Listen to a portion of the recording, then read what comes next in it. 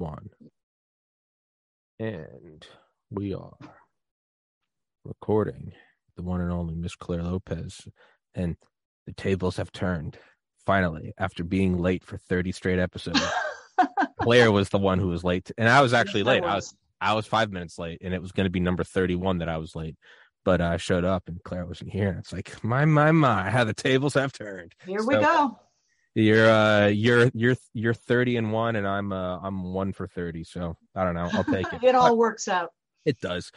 Miss Clare Lopez, episode 941, Thursday, October 6th, 2022 at 3:16 p.m. Eastern time. And I know we were playing text tag, and you weren't going to be able to come on towards the end of the month, but I wanted to get you on not only because I love talking to you, but because of all times, I was like, I need to have you on to talk about Nordstream 2 and your thoughts on that. But for all the new listeners, real quick, please introduce yourself. And for everybody listening, as always, your writings, your articles, your Twitter, I put all that good stuff in the description. Please go follow Claire if you'd rather have the unfiltered intelligence coming from her rather than through the obscured and rather informal lens of my own mouth and mind. But Miss Lopez, introduce yourself, please. Oh, well, thank you, Tommy. Glad to be with you, even if a tad late today. But yeah, I am founder and president of Lopez Liberty, LLC. My focus is and has been for many years, U.S. national security, both domestic and international.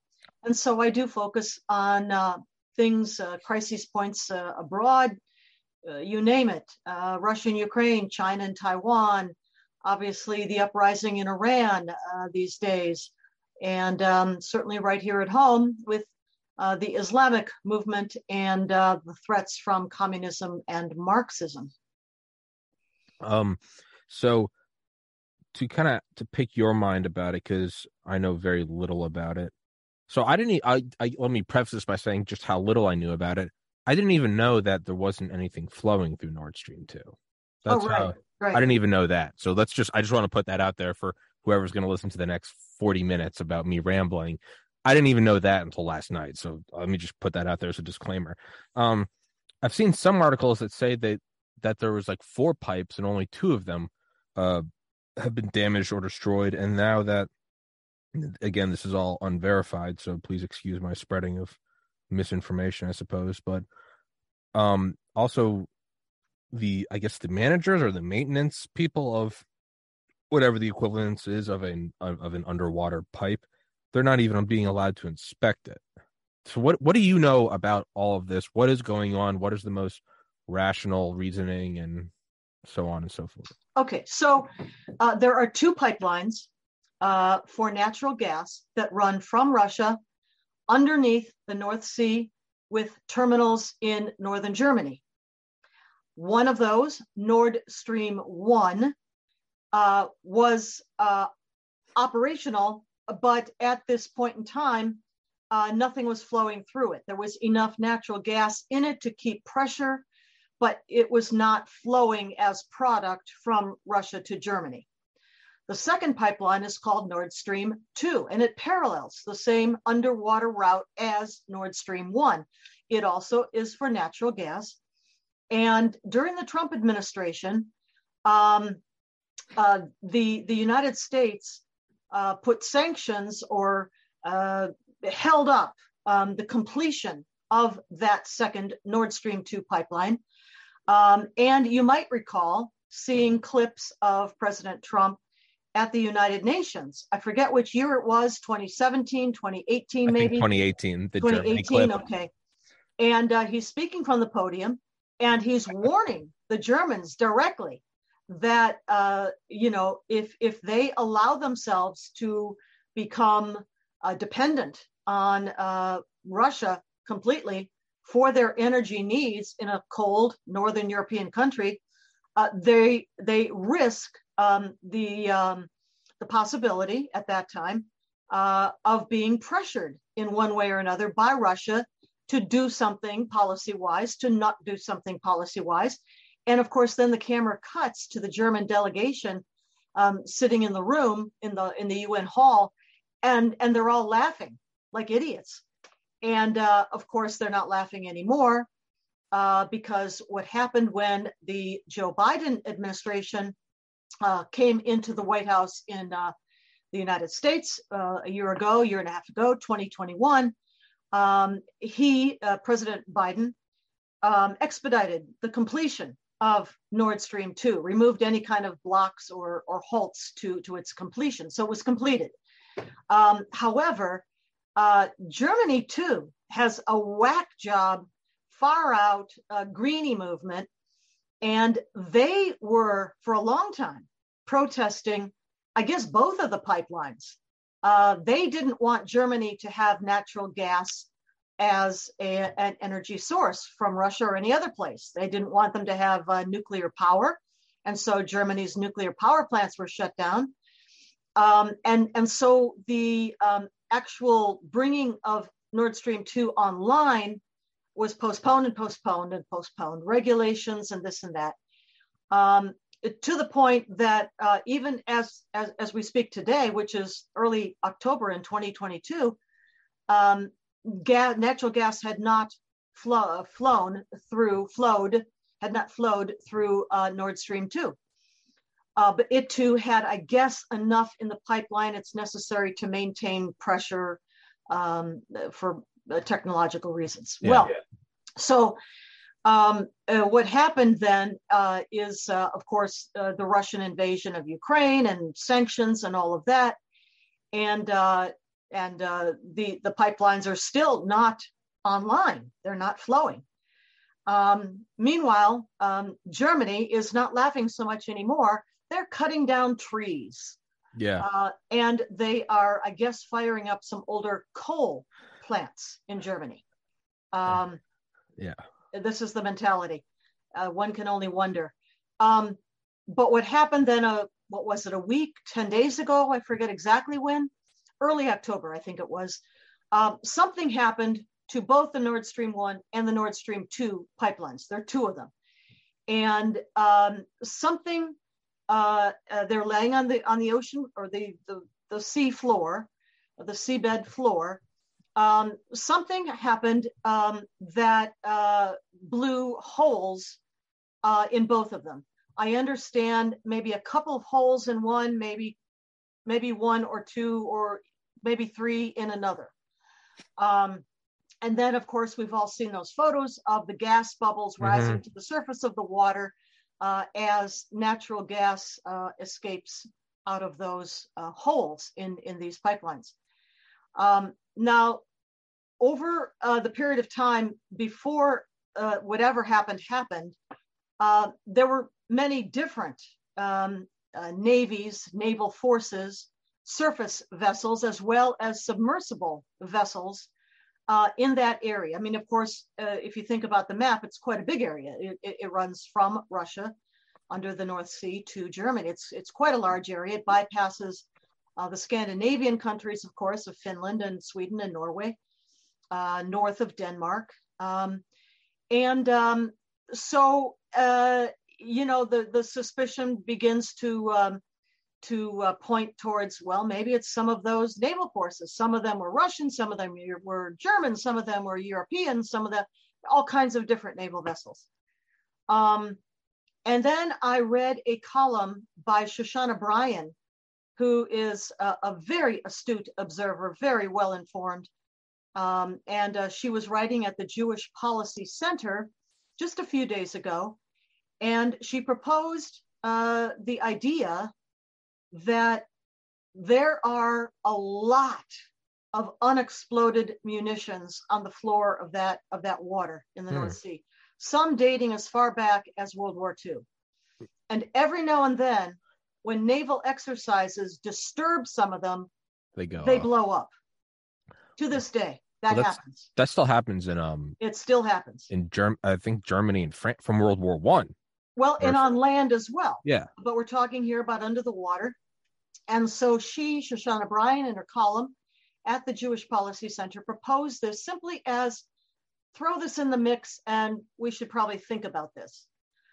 Meanwhile, of course, the mudslinging has commenced on all sides. Of course. Everybody blaming somebody else.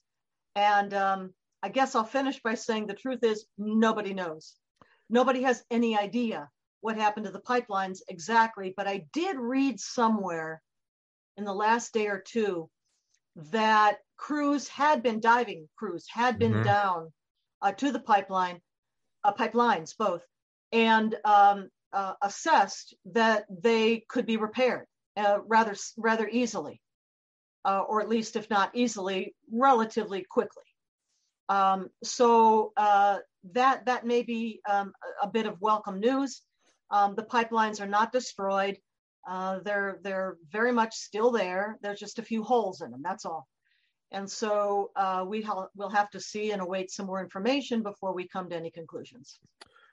Again, my own ignorance on the topic is, as of 48 hours ago, I thought A, that they were full of natural gas, and B, that they had been utterly demolished. Mm-hmm. And I am, as of last night, learning that they were not full, and as of 30 seconds ago, realizing that they were not fully destroyed. So again, anybody listening to this and beating your head against the wall because I don't know what I'm talking about, that's warranted. So could we, at the very least, could we put on our COVID thinking caps, and it comes down to it's mudslinging and who did this and who did that, but really you can break it into two things, and it's was it lab made or was it natural? And then if it was lab made, was it intentional or unintentional? And then if it was intentional or unintentional, who was it? I had on Canal Beck 2 weeks ago with Dr. McCullough, and they both said unequivocally that it's lab made, but they also both said they didn't think it was intentional, which is fascinating. I mean, did they mean that the development, the creation of the SARS-CoV-2 was not deliberate, or did they mean the release? The release. They both said not necessarily deliberate. Okay. It's actually kind of funny because Dr. Alabek, the premier bioweapons expert on the planet, I thought he was about to go into some brilliant explanation about why it was lab made, but he just goes, what are the odds that coronavirus comes out of Wuhan with Wuhan lab? That was kind of funny. When you look at the genomic sequence, it's a very reasonable conclusion to reach. Oh, it's absurd, yeah. That the SARS-CoV-2 was genetically manipulated. Specifically, there is a genomic sequence inserted at the S1, S2 junction of the receptor binding domain on the surface of the spike protein. And there's no way on earth that particular genomic sequence called a furin cleavage site possibly could have gotten there in any natural way. That alone points to a lab origin for the development of the SARS-CoV-2. And then, of course, we know that the People's Republic of China, the PRC, has an extensive biological warfare program, which is under the direction of combined what they call military-civilian fusion.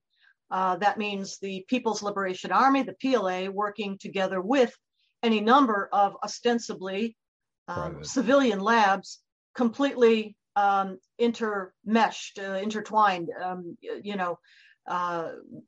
sharing all information. But here's something else, and I've always got this one right close by.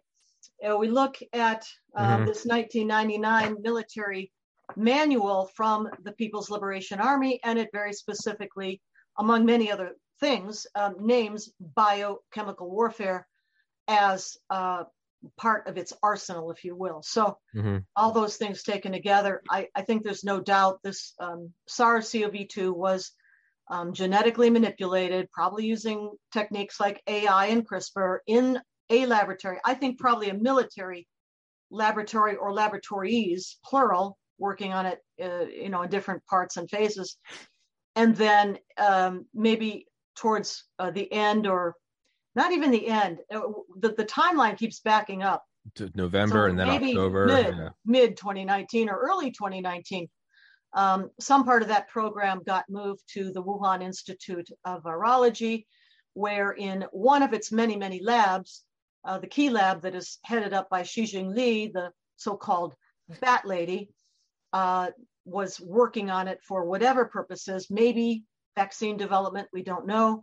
but we do know that Xu Jingli and her colleagues at that key laboratory inside of the Wuhan Institute of Virology received grants, funding from the United States government that would be congressionally appropriated to the department, the Cabinet Department of Health and Human Services, from whence to the National Institutes of Health, from whence to the National Institutes of Allergy and Infectious Disease, run by Dr. Anthony Fauci, and from there to other places through grants on down. This is quite a chain, right? Yeah. To EcoHealth Alliance, Peter Daszak's operation, NGO, located, headquartered in New York. And from there, further dispersed at least some of the money to the Wuhan Institute of Virology. Other funding from NIAID went to Dr. Ralph Barrick at the University of North Carolina, Chapel Hill campus. And other funding from NIAID went to the Galveston National Laboratory, which also had close direct ties with the Wuhan Institute of Virology. So and it's a complicated web we weave here. And shout out to investigative journalist George Webb, who was talking about all of this 2 years. When he first came on here and started talking about it, I was like, the hell are you talking about, dude? And now I'm starting to see it become the mainstream story. And so shout out George Webb. But so whereas Dr. Alibek said that it probably wasn't intentional, and I guess it's development, it's creation. It's creation intentional, yes, but not 100%. Necessarily the release. And it takes a lot of arrogance and ego on my own mind to, on one hand, tout Dr. Alibek as the premier bioweapons expert and say he said it's intentional, therefore the development was intentional, and then in the same breath disagree with him. I tend to look at it again as a 32-year-old with a very limited knowledge of this world. I tend to look at it as he's maybe looking at his own past where it was more doomsday. They weren't messing around with COVID. They're putting Ebola and smallpox on ICBMs, it's kind of that. In the same way, we're not at, warfare today it's fifth generation. Well, we might not be, but China sure is. Sure. And so is Russia, by the way, to this day. Sure. As well as other places like North Korea, like Damascus, sure, like Iran. Sure. Which all work together, by the way. Oh, yeah. Whereas Dr. McCullough was a little more, he didn't quite say it, but he was a little more open to the idea of it being a form of soft power. You do disrupt the economy of the United. That is a form of fifth generational warfare. If Trump is posing an existential threat to China, you maybe disrupt the whole world. The point of that whole side rant, though, is at the very least, you can start to go into these just kind of primary blocks of like what is happening. There was COVID. Was it lab made or not? Was it released intentionally or not? So with Nordstream, I try to look at like, okay, we're in that sort of like December 2019 COVID, like what the hell's going on? So I'm trying to look at it intentional or not, and then reasoning, purely conjecture of who. Honestly, who did it. we can cut right to the chase and say we do not know. Yeah. We simply do not. Oh yeah, no, not at all. Oh no, perhaps this is wild at some point we will, and perhaps we won't. But at this point in time, all we can say honestly is we don't know. Yeah. I don't know. I think we have a lot more to go on with the SARS-CoV-2. Okay. Than maybe with more time, having passed since it emerged. Sure. Let's go back to it. Than with the pipelines. Sure. But Ken Alibek, you probably have talked a lot about his background, but he knows of what he speaks. He was Deputy Director the deputy of Biopreparat in the then Soviet Union, and later after Russia. When they promised, of course, that they had completely they weren't doing it, shut down their offensive biological weapons research. By the way, there's a very big difference between an offensive program and a defensive program, but it is a fine line. Mm-hmm. And that fine line treads the line of intent. Yes. What is your intent? and you can find that wording at the Biological Weapons Convention, which is very clearly and simply written online, Biological Weapons Convention, and the definition of offensive biological weapons program is the intent to cause harm, death to humans, whether in wartime or not. Yeah. And the definition of defensive is that you are developing, you are working on these BW agents, and they're the same ones, by the way. You know, it's always the same ones. You know, anthrax, Ebola, plague, smallpox, West Nile virus. You have to work on the very same ones for defensive purposes. That would be to come up with prophylactics and therapeutics, including a vaccine, perhaps. Yeah. So, but the dividing line is intent. And of course, when Ken Alibek, Kenyatin Alibekov was his name actually in Russia back then, he was very much working on an offensive program, and some of it, you know, he recounted. I'm sure he showed you his book called Biohazard. Oh yeah, that was the first. That was which episode was 451. The early 1990s, sometime or other. Yeah. And he was pretty open about what he had been doing, what the Russian program was, and it was definitely offensive. But you know, going back to China, I will say that they're even more open. The Soviets and then the Russians tried very hard to hide their programs, to disguise what they were doing, to keep it from the knowledge of the rest of the world. But China's perfectly open about it. I don't know if you've ever had on your show a very astute analyst named Jeff Nyquist, Nyquist. I was on a phone call with him about 2 hours ago. Okay, well, he's coming on Saturday. Awesome. That is perfect, because Claire, the mind Jeff reader, is a good friend of many years. He wrote in his blog site online, which you can find at Jeff Nyquist blog site. He wrote there in September of 2019, if I'm not mistaken. So it's almost, well, it is. It's 3 years ago. And he wrote there and posted the secret speech of Chi Haotian. Chi Haotian was in the early 2000s, 2, 3, 4, something like that, the defense minister of the People's Republic of China. He died not so long after that. I'm not sure exactly which year. He might have died in about 2005 or something like that.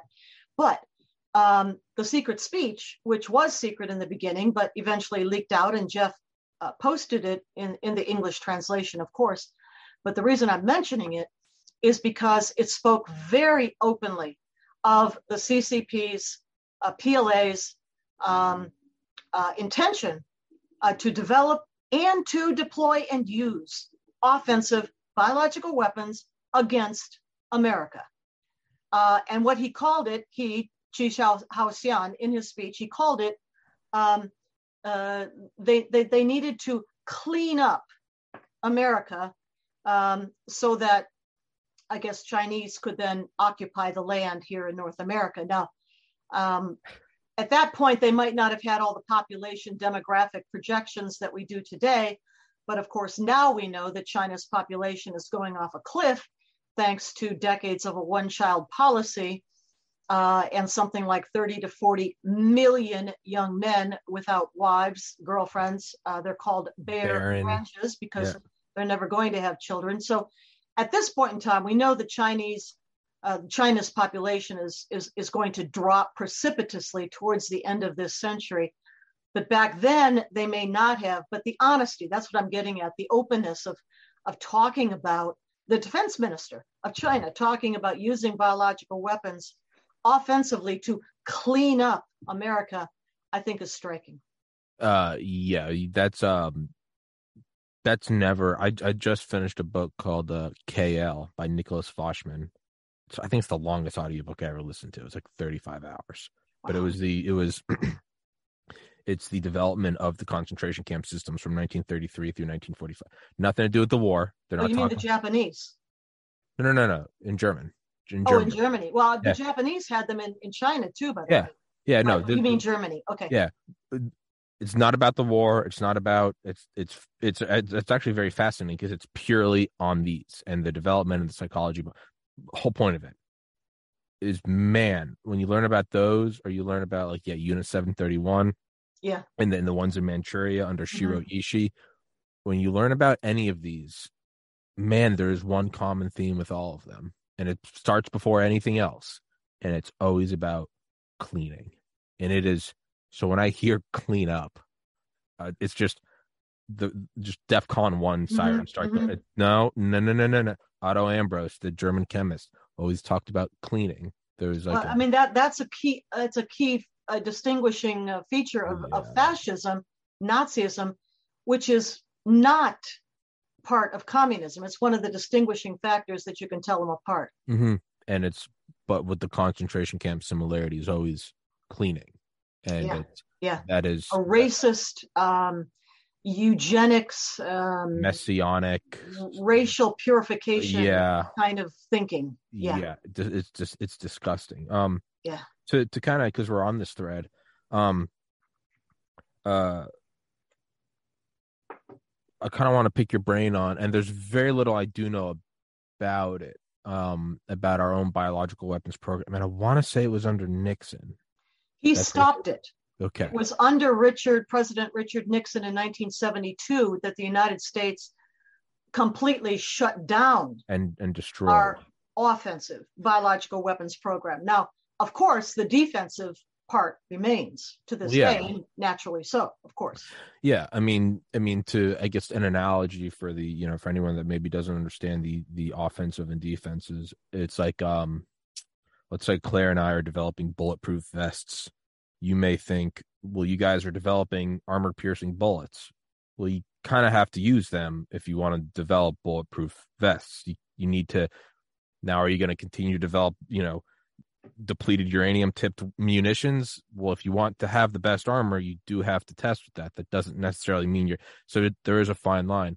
Well, But there are also some really fine lines that need to be drawn currently with regard to what's called the gain of function research. Yes, well, perfect. That Senator Rand Paul has been grilling Dr. Anthony Fauci on for some time, and hopefully will be doing so again in the near future. So with that, though, and this is, I guess, sort of my own, I have to step down from my own idyllic cloud of optimism and what the world should be. And I always think back to the meeting between, I think it was Enrico Fermi, Oppenheimer, and Truman. And it was at the outset of, can we develop a hydrogen bomb? And it would be 1,000 times stronger. And they were all saying, and there's already like the great resentment amongst a lot of the scientists after the dropping of the A bomb, and Truman would always throw him out of his office and say, kind of in no certain words, don't let them back in my office. I have blood on my hands. I know what I did. And Truman he openly talked about it. He said, these are not weapons of war. These kill women and children, but he still did it. So I think he knows above anyone else their true power. So when presented with the hydrogen bomb, 1,000 times stronger, which again, he knew better than anyone what it was like. And all the scientists were saying, this is evil. This is 1,000 times stronger. I mean, how much more evil than firebombing Dresden? Exactly. How much more evil than invading the Japanese homeland, Central Islands? Oh, I'm with you.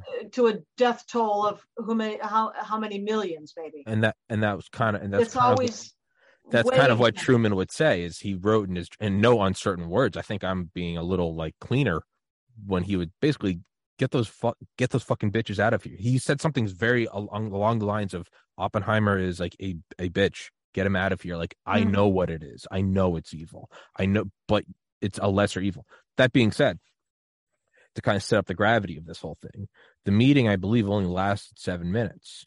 And so Truman finally asked, he said, can the Soviets do it? And they said within a couple of years. And he said something along the lines of, well, if our unwillingness to pursue this does not in any way hinder the Soviets' ability and willingness to pursue it, so we have to pursue it. We have to get this thing. It's better that we have it and don't use it.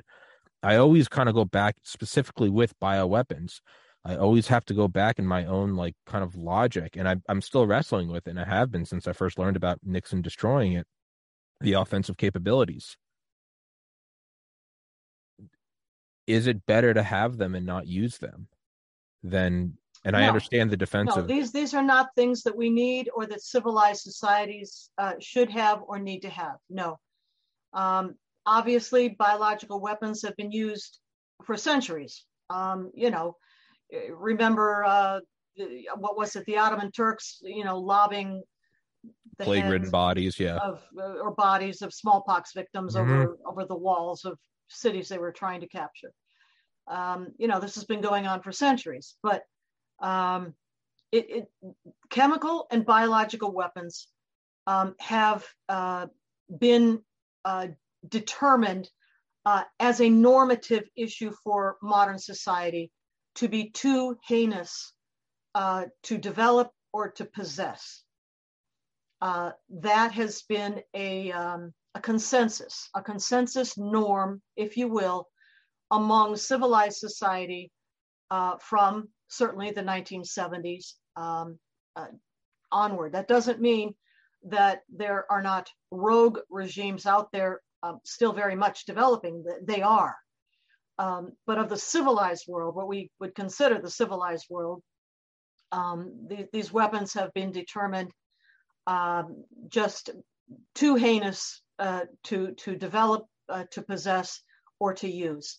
And that's why we have the Biological Weapons Convention and the Chemical Weapons Convention, although they are observed in the breach all too often. Yeah. But those are norms that we're trying to establish and to keep as a civilized society. Excuse me. That's the difference. Yeah. And then but I always, and maybe this is why I'm not in a space of power, is I look at, Dr. Albeck, and I guess this is a flaw in my own logic, because Dr. Albeck talked about the reasoning why they kept doing it was they were told that the Americans were still doing it in secret too, and obviously we weren't. When he started to realize that we weren't, and he realized he came over on a visit and saw for himself, and they were, everything literally being destroyed. Yeah. I mean, yeah. And he was methodically being destroyed inside of our various and he was embarrassed. Laboratories and so one forth. time they were in Arkansas, I think, and they saw something, and one of the guys was like, "What's in that tower?" And they ran over to it and took pictures, and they were like, they thought they were going to catch the Americans, and he was like, "It was a water tower." And like, so he is, you can kind of see where he was in the mindset of they're lying, they're pursuing it. Probably, I would imagine, probably drawing on the same hydrogen bomb explanation that I was using. And then he realized we weren't, and that they were doing the wrong thing. Well, I mean, remember, he was coming from a very closed society. Yes. That he was allowed to come on this visit in the first place to the United States was pretty remarkable. It was that visit completely turned his thinking around, because he saw with his own eyes that we were genuinely truthful about destroying what we had before. And that led eventually to his defection. Do you know when he was here? He was meeting with, a lot of like private, I guess, biotechnology engineers. And because Dr. Albeck was like in the highest rung of Soviet society. Yes, that's why he was allowed here. Yes. And he was earning the equivalent of, I think, like $40,000 a year. And that was top tier. Unheard of. We don't maybe think of it that way today, but in the Soviet Union, in Russia after 1991, unheard of luxury. I mean, put him in, the millionaire rank. Today, and he came here, and when he was on the tour, he asked just some random biotech worker, and he was like, "How much do you make?" And it was like an entrance level kid, and he was like, "I don't know, like 110,000 a year." And I guess that's what he first asked, half kiddingly. He goes, "Would I ever have a job if I was here?" And he said that was like the first thread that actually started to build the foundation for I'm defecting. Well, I have to think that, driving up and down American highways and streets and seeing, that was the other thing. Cars all over the place, single family homes with nice yards, supermarkets all over the place. They didn't have this. They didn't have anything like this, even for the elites like him. Yeah. Nothing like this in the Soviet Union. Yeah. He said seeing like the common American just walking Mhm. into a grocery store and walking out with bananas and chicken and milk, he was just like, what do you, but I guess the line then comes then, you can't stick your head in the sand and not research this stuff. You do have to research it defensively, right? Because if we just You go, do. Yeah. it's evil, well, we're pulling our pants down, putting our head in the sand. But yeah, I mean, I'm with you. You can't do No, but I mean, if offensive. you ever want a prophylactic You therapeutic have to, for any of these things, you have to work with them first to find yeah. out what works. Now, in that category of working with them, I'm with Rand Paul. I don't think gain of function has any role to play there at all. Unless you're That is developing a weapon, purely, that's in offensive. my mind, and I'm not a scientist, but or medical or anything else in that realm, but that is offensive work. And Yeah, gain of function could be anything.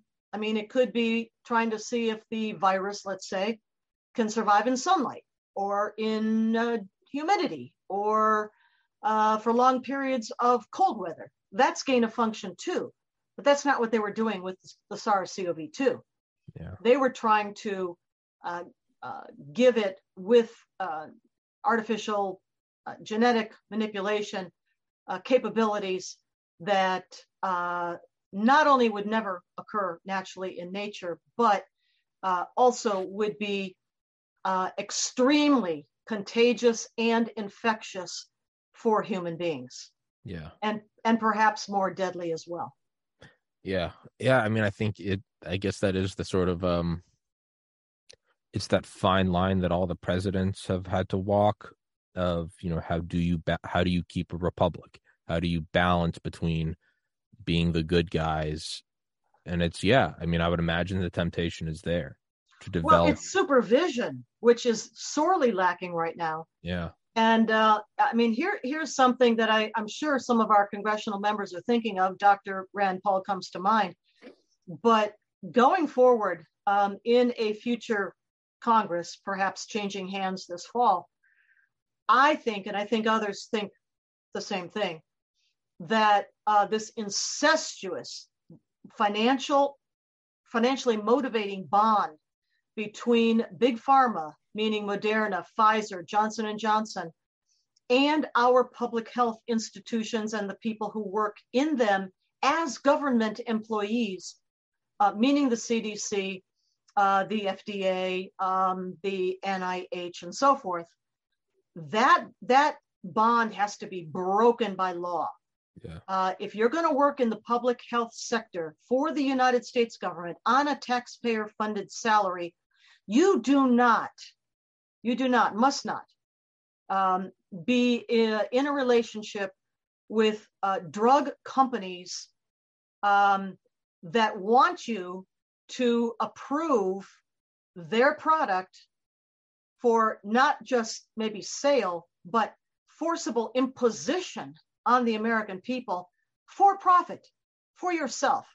We're looking at the many millions of dollars that the Fauci family has made in the last 2 years. I mean, millions and millions of dollars. And where'd that come from?